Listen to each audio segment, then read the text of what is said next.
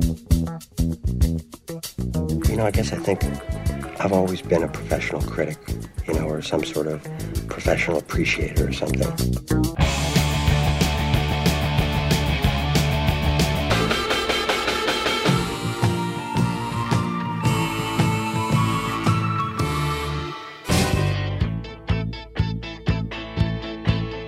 Now, this is serious business here, man. Putting on a great show is the most important thing you can do. One great rock show can change the world.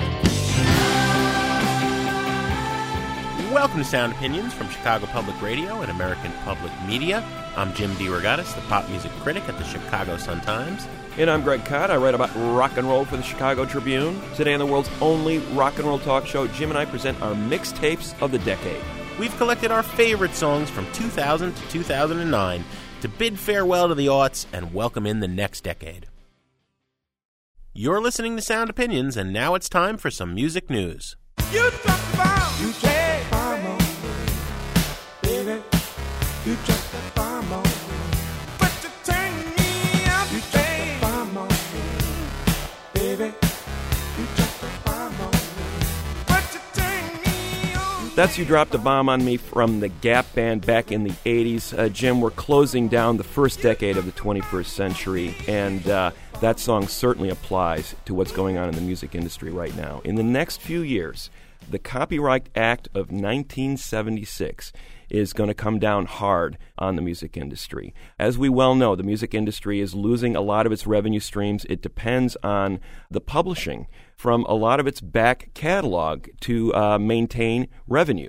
But that 1976 Copyright Act holds that an artist or author who sold their copyright during or after 1978 can terminate that contract after 35 years.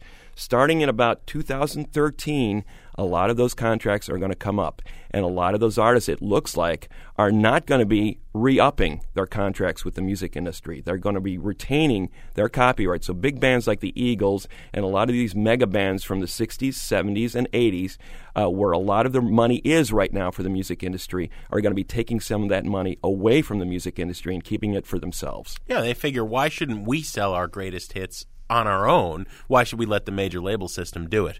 We wanted to talk to the man who brought this copyright time bomb to our attention with a great piece in Wired magazine. Elliot Van Buskirk is a staff writer there. Elliot, welcome to Sound Opinions. Thanks, guys. Let's start by getting you to explain, what are you talking about when you say the copyright time bomb? Well, here's the deal. When people sell their copyright to a record label or assign the rights, to a distributor so that the label can basically sell their music, there's something written into the statute that lets that copyright grant, it's called, revert to the artist after a certain amount of time. And what that means is they can file notices at a different time depending on which year the work was released. They can file notices to basically take the copyrights back, and bands like the Eagles are already deciding to do this, and they're just going to basically ask for their stuff back. The labels have to give it to them, and they're just going to start selling it themselves. It's kind of an incredible thing. Thus depriving the labels of a revenue stream. Right. In some cases, artists might say, look, I like what my label and my publisher are doing for me.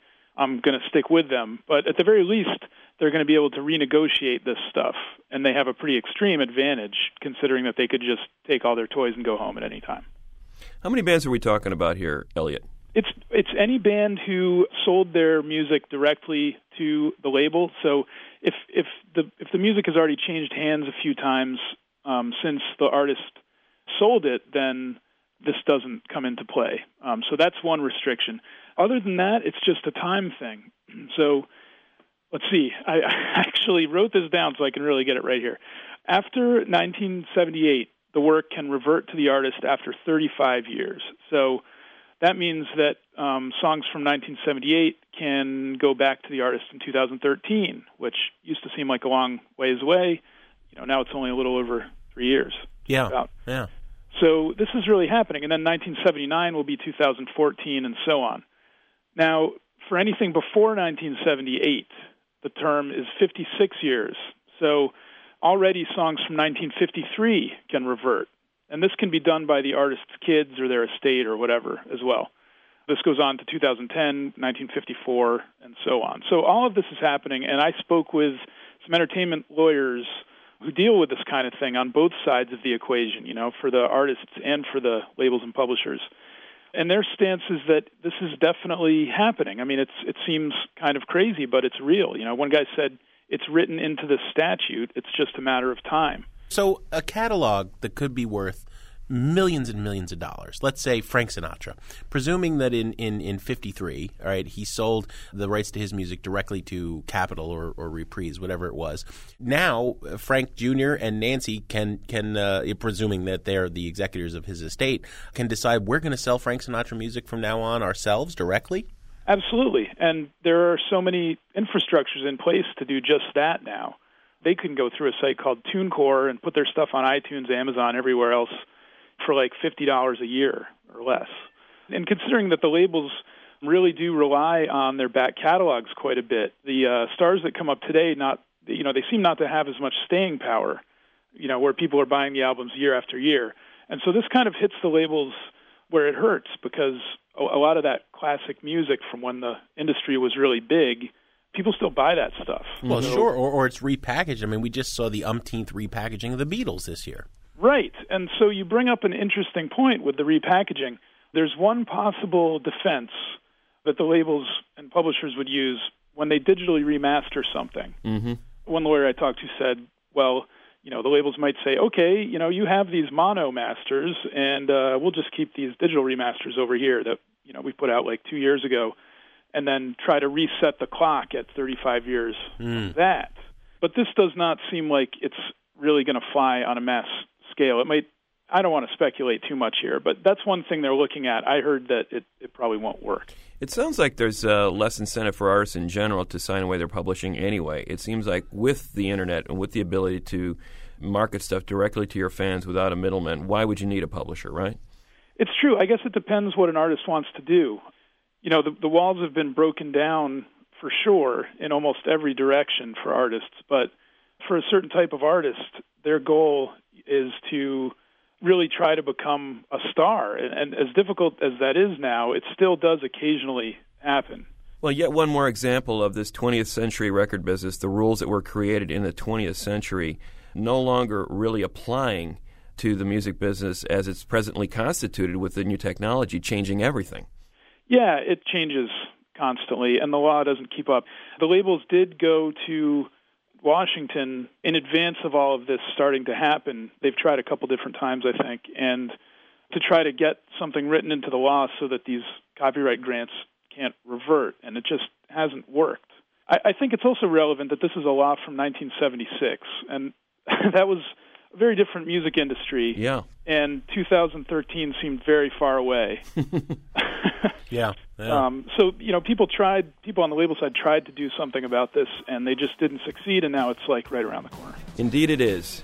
Elliot von Buskirk is a writer for Wired magazine. Thanks, Elliot, for coming on Sound Opinions. Thanks so much. Appreciate it.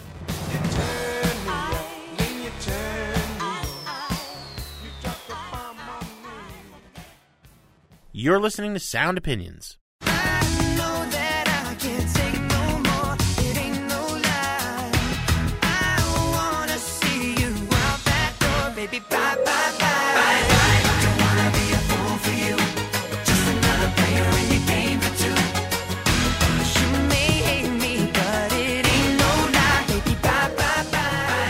That is Bye Bye Bye by NSYNC from their album No Strings Attached.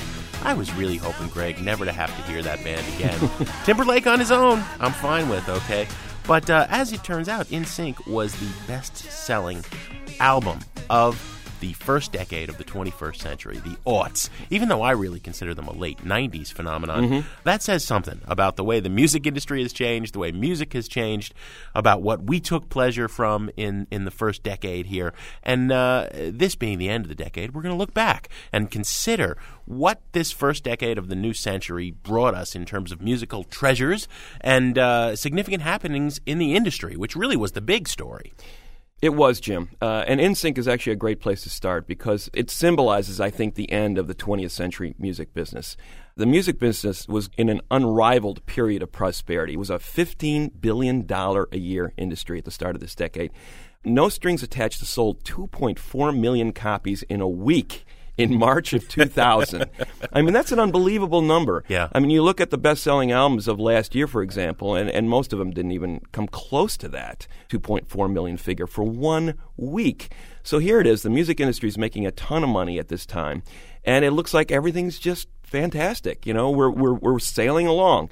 Then along comes Napster. That same year that NSYNC had this incredible success, this little old software that started proliferating on college campuses through broadband connections on computers in dormitories starts facilitating file sharing, music file sharing on college campuses. Metallica gets ticked off. They sue Napster. They basically put Napster out of business. And from that lawsuit, a whole bunch of peer-to-peer file sharing networks started to spring up.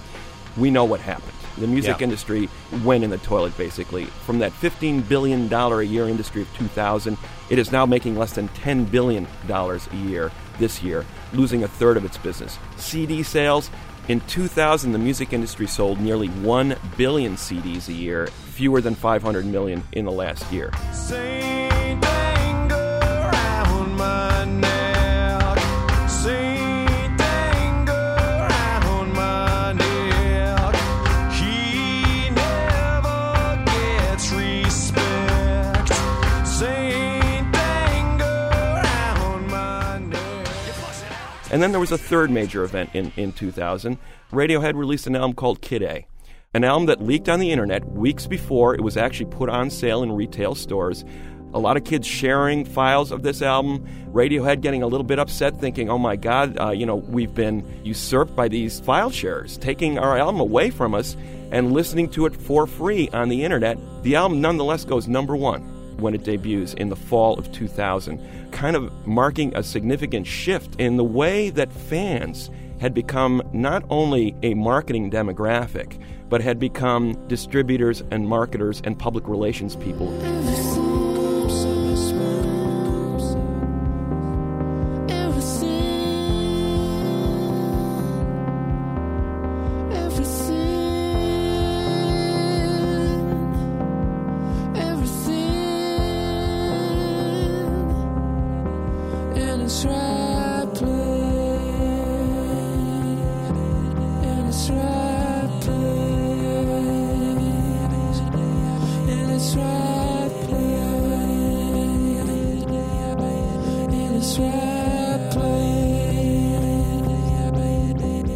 Here the fans were out there saying, this is a great album, you have to hear this, and going out and buying it later on. Well, so often overlooked in all discussions of the digital revolution in the music world, or for that matter, in the film world, are the facts that a lot of people use computer downloading now to sample music. Mm-hmm. The same way you used to stay up all night to listen to FM radio in the 70s to hear them play a whole album, and then you'd go out the next morning and buy it, right? And the other thing is that in those early days of Napster, I remember doing any number of stories for the newspaper and interviewing dozens of kids who were thrilled about Napster. You know what they were downloading? Not stuff that was for sale, albums that were out of print, albums that were considered too obscure or too cool, German art rock albums or weird electronic music that hadn't been released on CDs or reissued by the major labels. People were using it like they'd use a library. Right. The music industry's response to all that was simply wrong-headed. I think in retrospect, everybody realized what a huge mistake they made by starting to sue consumers in 2003, this 5-year campaign to basically stamp out file sharing. Okay, maybe you think your stuff's being stolen, but do you turn around and start suing the people you hope to entice to buy your products? Didn't seem like a very smart strategy to me. When you're talking about a $1.9 million judgment against Jamie Thomas Rassett in Minnesota for making 24 songs available on her hard drive, a lot of people were looking at that and saying it's frankly ridiculous. Then you've got bands like Radiohead who, as I said, were initially wondering and anxious about how this was going to work out, embracing the possibilities of what this presented, making the songs available for free on their website in 2007 with the In Rainbows album, and I think sort of pointing the way toward the future, where bands wanted to communicate more directly with their fans, realizing they don't need these corporations in the middle mucking things up for them and filing lawsuits on their behalf, quote unquote, and really saying, the fans are our friends. They're our co-conspirators in this. Yeah.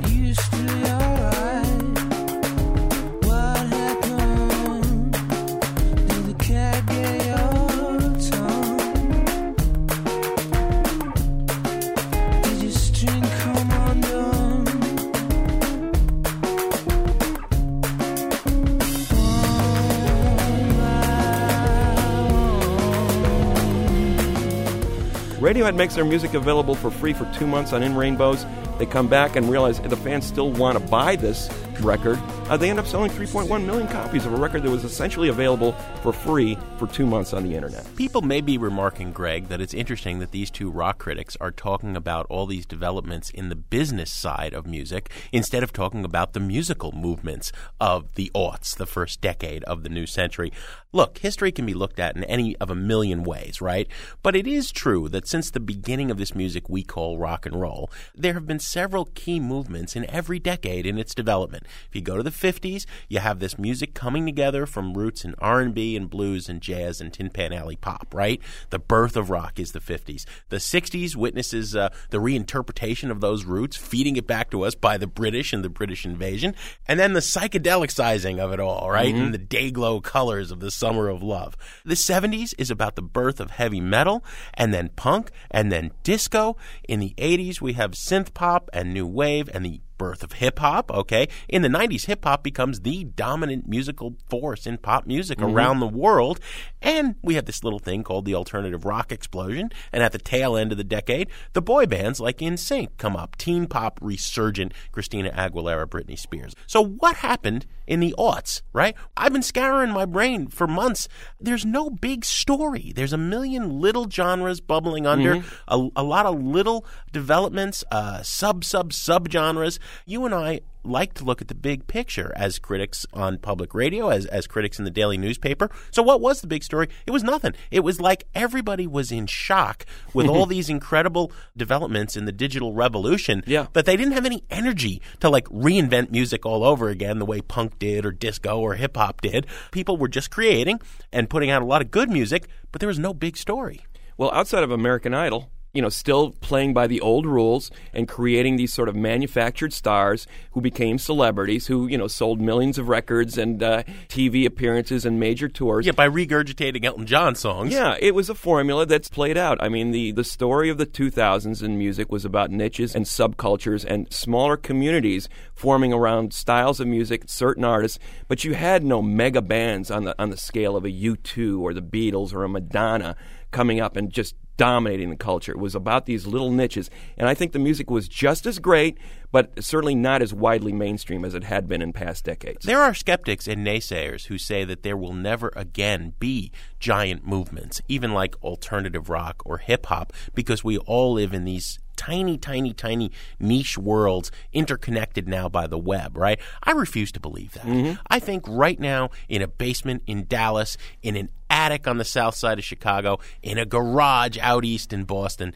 people are just picking up a sampler, a synthesizer, or a guitar, and they're ready to turn everything on its ear again. That's what I think is going to happen in 2010, 2011. That's what keeps us going, frankly. But meanwhile, we're going to look back on our favorite songs. At the end of the year, we like to do these mixtapes.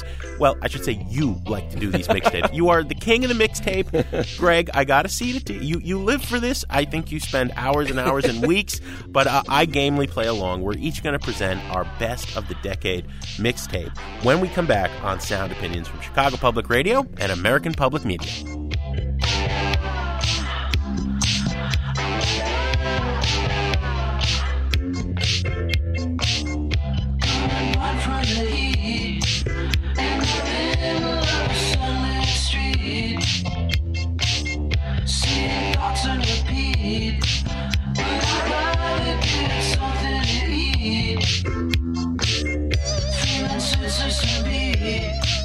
And I wonder if it's to me.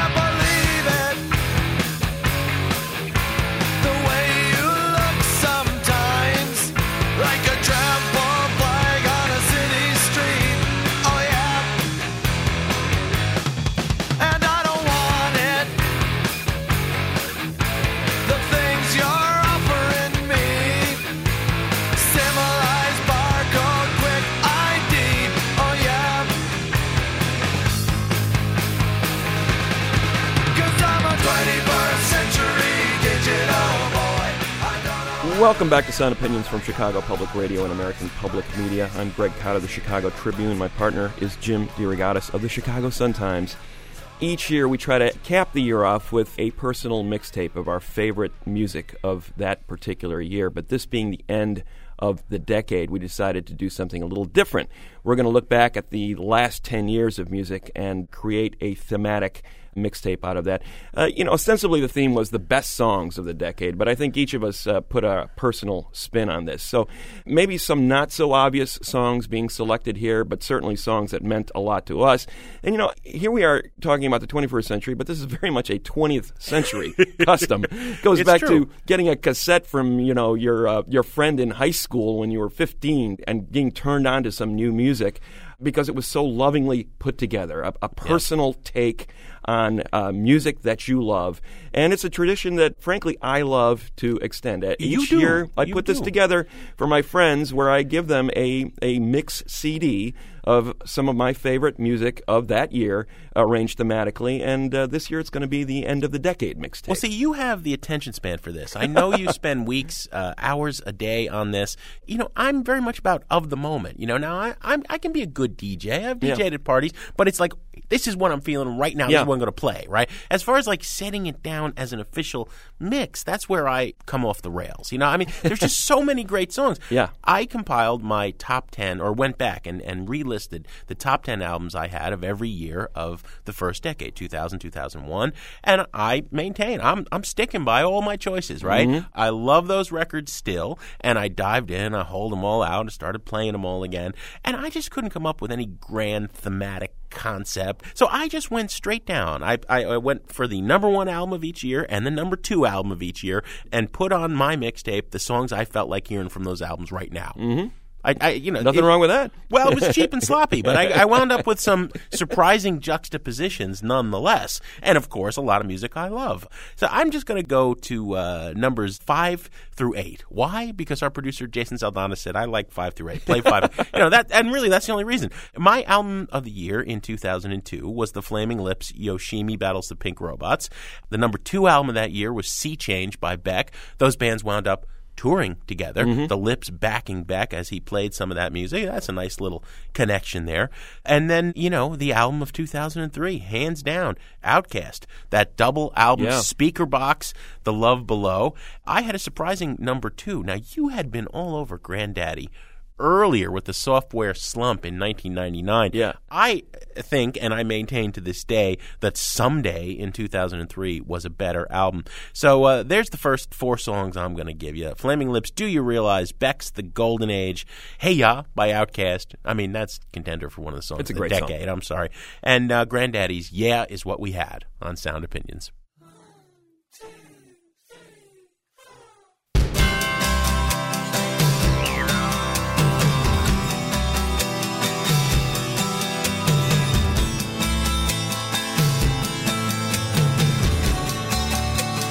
Do you realize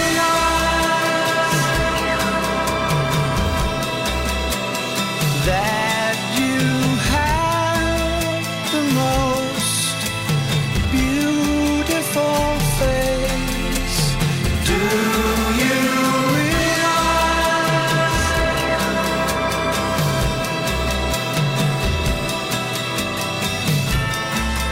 we're floating in space? Do you realize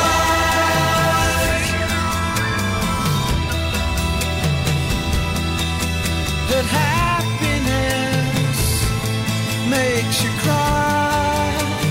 Do you realize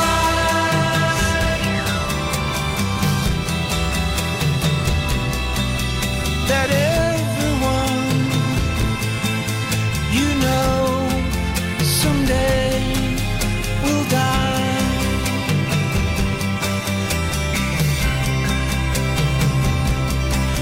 And instead of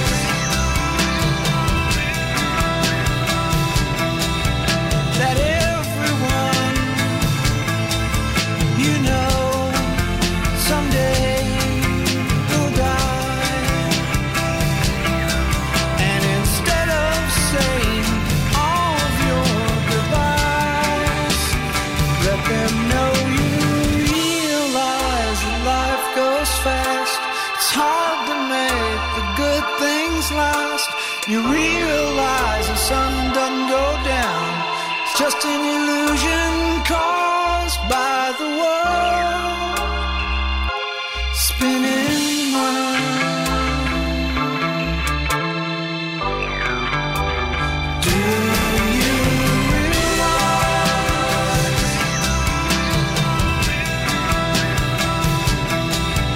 that everyone you know someday will die? And instead of saying all of your goodbyes, let them know you realize that life goes fast. It's hard to make the good things last. You realize the sun doesn't go down. It's just an illusion caused by the world spinning round.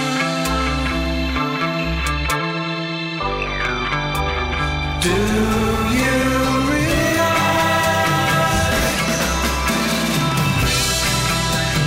that you have the most beautiful face? Do you realize?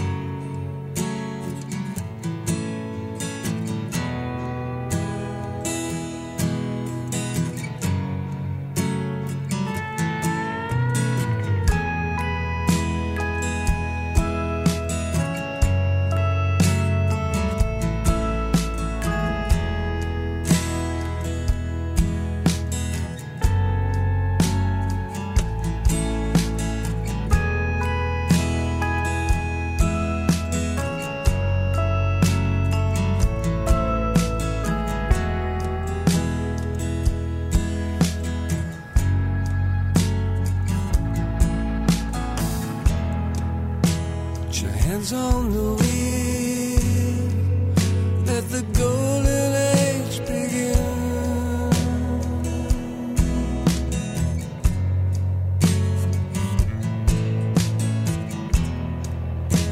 The window down, feel the moonlight on your skin.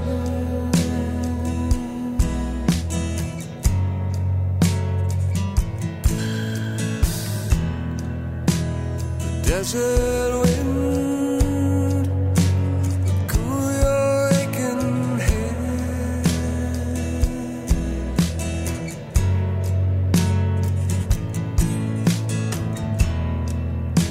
The weight of the world drift away instead.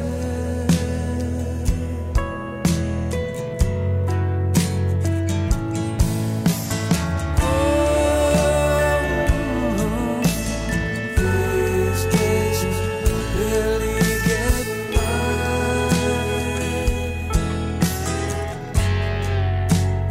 I don't even try.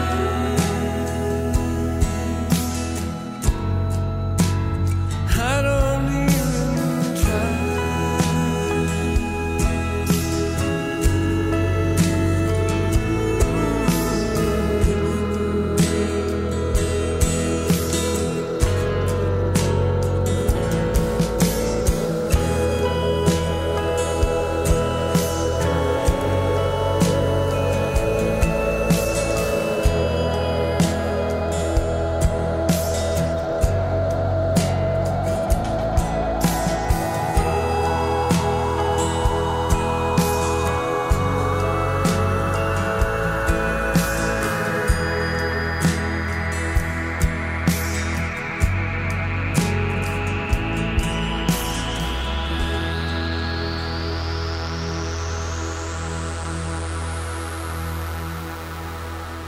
This is Sound Opinions. I'm Jim DeRogatis, and you're listening to part of my mixtape, Best of the Decade. 1, 2, 3, My baby don't mess around because she loves me so, and this I know for sure. But does she really wanna, but can't stand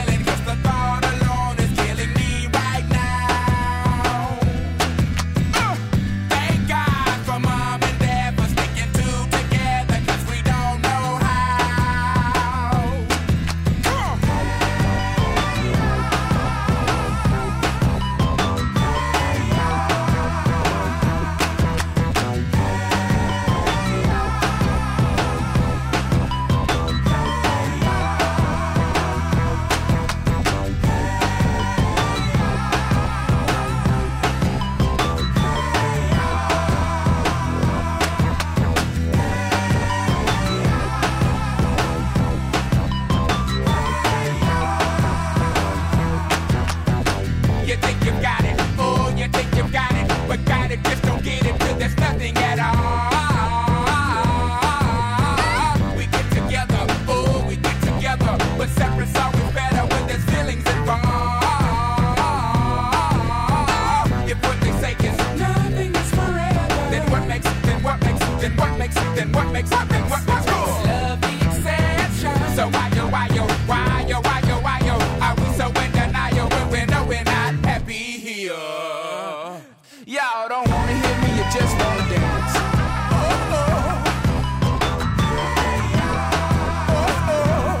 All right, now fellas, yeah. Now what's cooler than being cool? Ice cold. I can't hear you. I say what's cooler than being cool? Ice cold. All right. Okay, now ladies. Yeah. Now we gon' break this thing down in just a few seconds. Now don't have me break this thing down for nothing.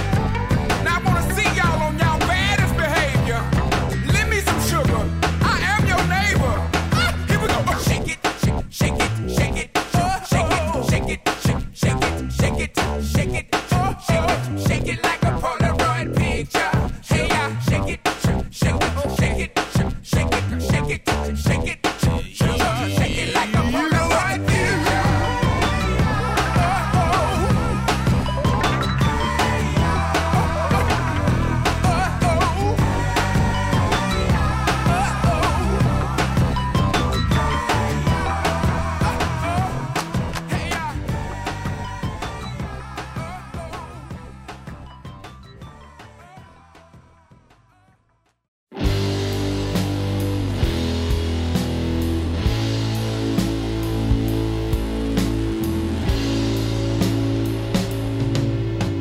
Yes, what we had, no, we never knew.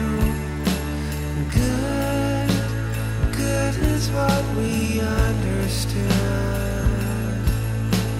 Yes, what we had, no, we never knew. Good is what we understood.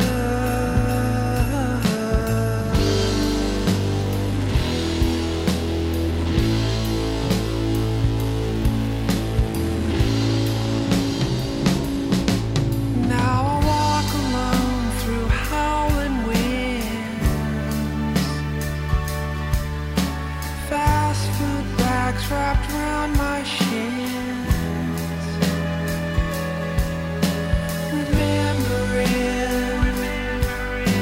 wondering, this life, will I ever see you again? In this life, will I ever see you again?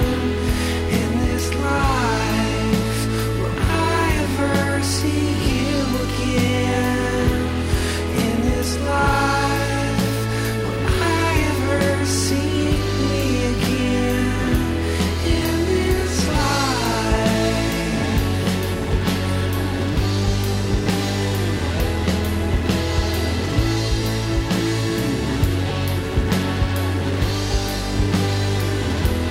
In this life.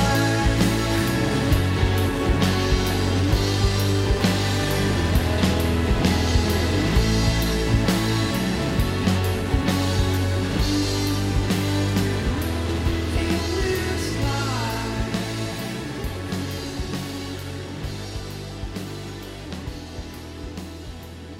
Oh, I love that, Mr. Cott. That is Granddaddy with Yeah Is What We Had from Someday, 2000. You remember 2003? I'm so nostalgic now after hearing your mix. Back to 2002? Yeah. No, you're not. This is how nostalgic you are. Before you said to me, Yo, Shimmy Battles of Pink Robots, that wasn't out in the 2000s. Yes, it was 2002. You're lucky you can remember last week. I can barely remember last night. What are you talking about? So before Granddaddy, on my midsection of the Best of the Decade there, we heard Outkast with Hey Ya, Beck with The Golden Age, and the Flaming Lips with Do You Realize? A song that retains its magic despite the Lips having sold it to innumerable television commercials. There's a trend of the aughts which I think ought to be put out to pasture. To hear our complete mixes or to share your favorite songs of the decade, go to soundopinions.org. And to make a comment on the air about anything in the rock world, call 888-859-1800. We'll be back in a minute on Sound Opinions from Chicago Public Radio and American Public Media with Greg's side of the mixtape. I am an American aquarium drinker, an assassin down the avenue. I'm hiding out in the big city blinking. What was I thinking when I let go of you?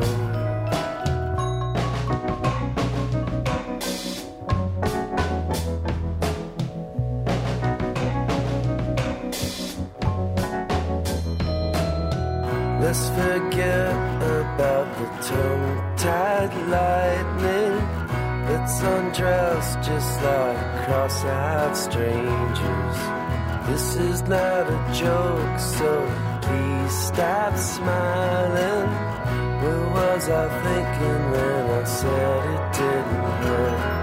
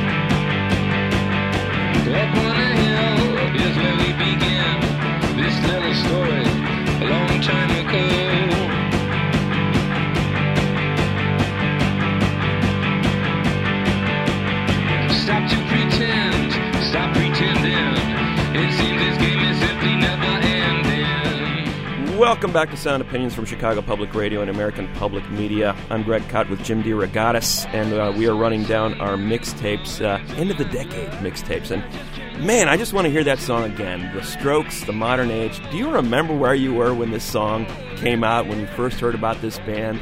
That was the first song on their first EP. We're just playing it again. Everybody, the whole Sound Opinions team is going with that Fabrizio Moretti drum beat. It's unbeatable. Let's play it again. And the theme of my mixtape is not only the music of the decade, but it's built around this whole idea of, yes, this is the modern age. And how did you first hear this music? You know, inevitably, you didn't hear it on an album or through a live appearance. It was through that little old thing called the internet. Some kid leaking you an MP3 file and saying, you got to hear this. The new decade equivalent of that kid handing you a mixtape and saying, you got to hear this. Or a 45. Yeah, exactly. So, MP3 files, mashups, mixtapes. That was the story of this decade, you know, the blogosphere coming into play and revealing these great new bands for us. A story, I might add, because you're too modest to do so yourself, that you tell very, very well in your book that was published earlier this year. Oh, thank you very much, Mr. DeRogatis. I appreciate that. I think we are living in an incredibly exciting time for music. These transitional periods, we only live through these maybe once in a lifetime if you're fortunate. We are in one of those periods where everything is changing. The way the music was distributed, made, and consumed is completely changing. In the next 10 years, it'll be changing even more. In the interim, a lot of exciting music was made. Any decade that can produce a band as good as the Strokes or some of the bands that I'm going to play on my mixtape, I think it's got nothing to apologize for. No. The music is still out there. There just wasn't that one big story. So the two songs that I'm coming up with next, Jim, as part of my mixtape, illustrate this theme. Bands that were very much products of the new decade, bands that were exposed first through file sharing on the internet, bands that created a huge buzz for their debut albums through illicit means, through that black market of the internet.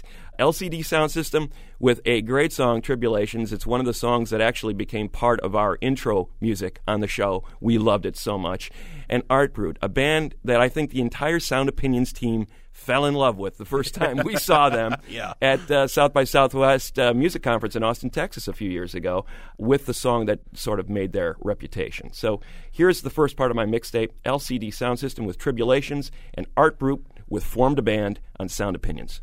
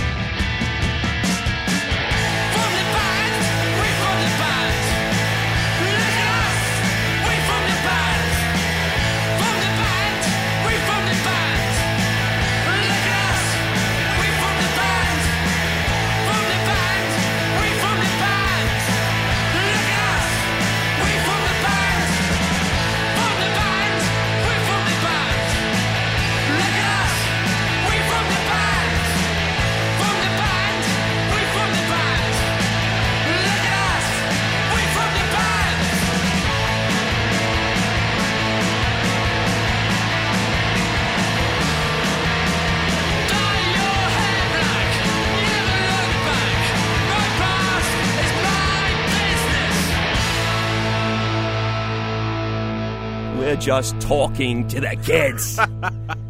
God, I love that band. You gotta love Eddie Argos. Oh, my God. Art Brut formed a band and LCD Sound System Tribulations before that. Theme music for Sound Opinions. They defining bands for this show in a lot of ways, and discovered through the internet.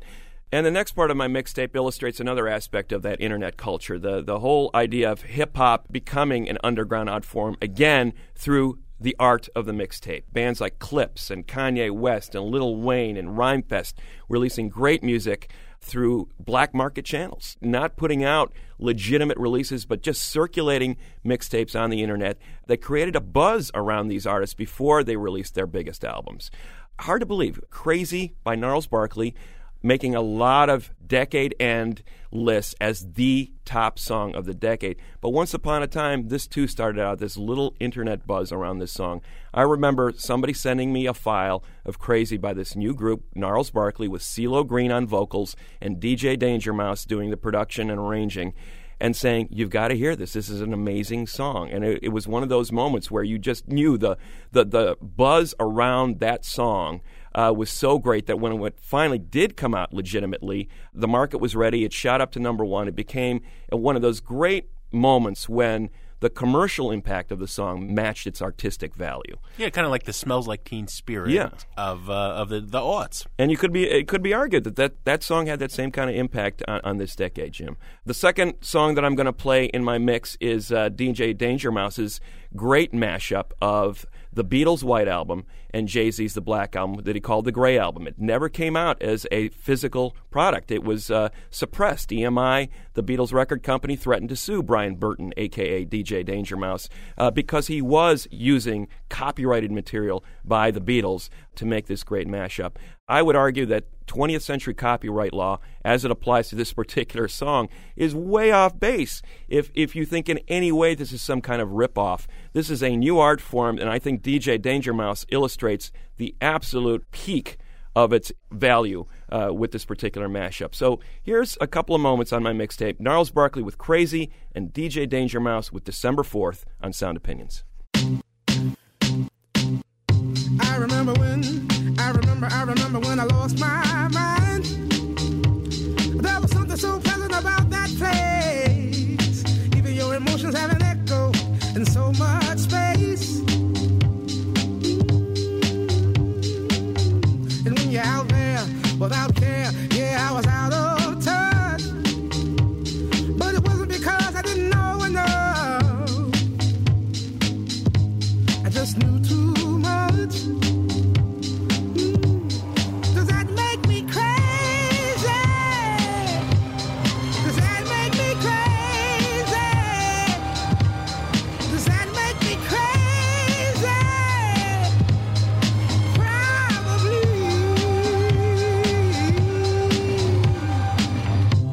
And I hope that you are having the time of your life. But think twice.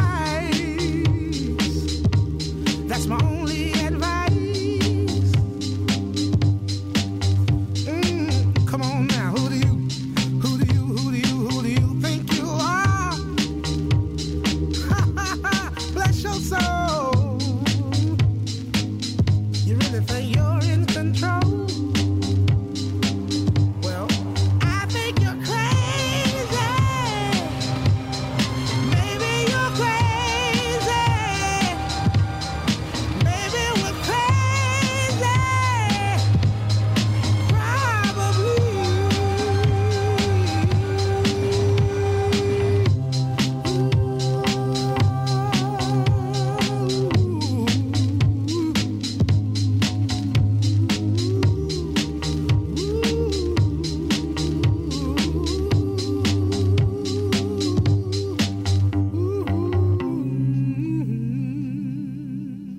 This is Sound Opinions. I'm Greg Kot, and you're listening to my mixtape of the decade.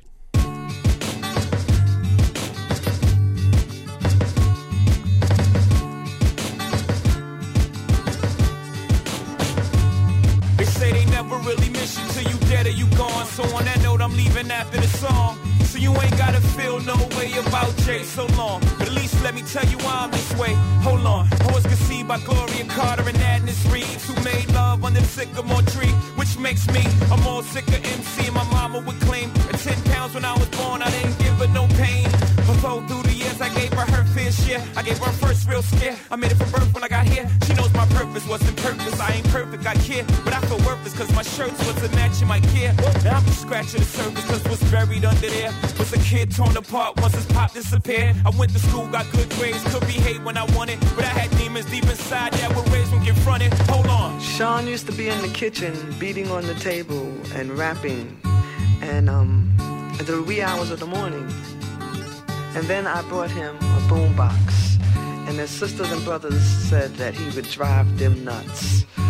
But that was my way to keep him close to me and out of trouble. Goodbye to the game, all the spores, the adrenaline rush. Your blood boils, you in a spot knowing cops can rush. And you in the drop, you so easy to touch. No 2 days are alike, except the first of 15 pretty much. And trust is a word you seldom hear from us.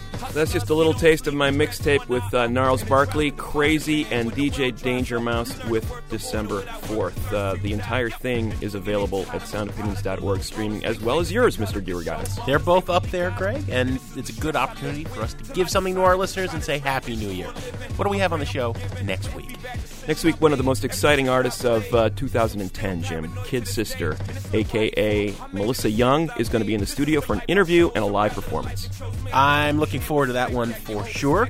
Meanwhile, we have some thank yous, as always, to say. Greg, Sound Opinions was produced by our own personal marvelous mixologists, Robin Lynn and Jason Saldana. And our executive producer, our fearless leader, Tori Southside Malatia. He is still pining over the fact that NSYNC broke up. I just don't understand. It's been a decade. Get over it.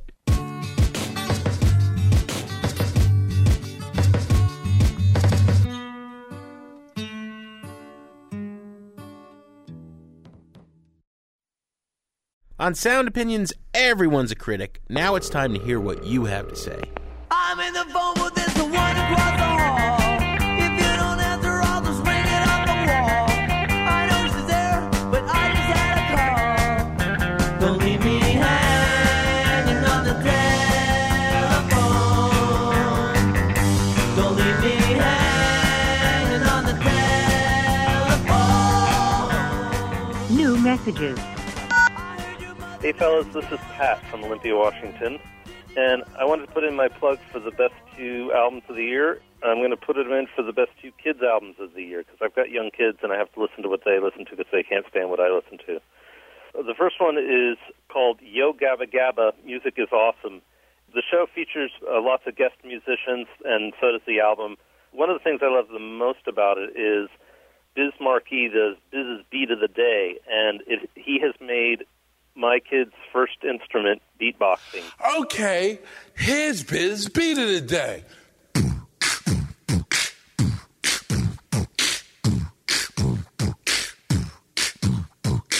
Okay, kids, one more time.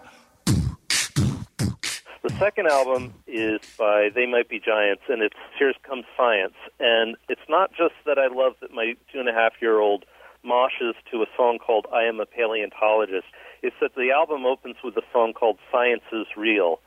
And it's just a super positive reaffirmation of the importance and authority of science after 8 years of the government trying to silence scientists whose opinion it didn't like. It's such a breath of fresh air. Science is real, from the Big Bang to DNA.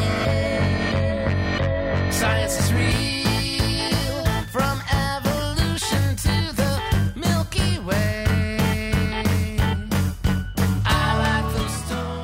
Anyway, those are my 2 favorite kids' albums of the year. Thanks a lot. The factor is science. The factor is science. Science is real. Science is real. Hello, this is Brian Phillips. I'm calling from McDonough, Georgia. I thoroughly enjoyed your Christmas show. However, I did hear one of the last ones you played at the world premiere segment by Cordell Jackson, and you said this is a guy that was listing all of his Christmas favorites. Dear Santa, I want rock and roll Christmas.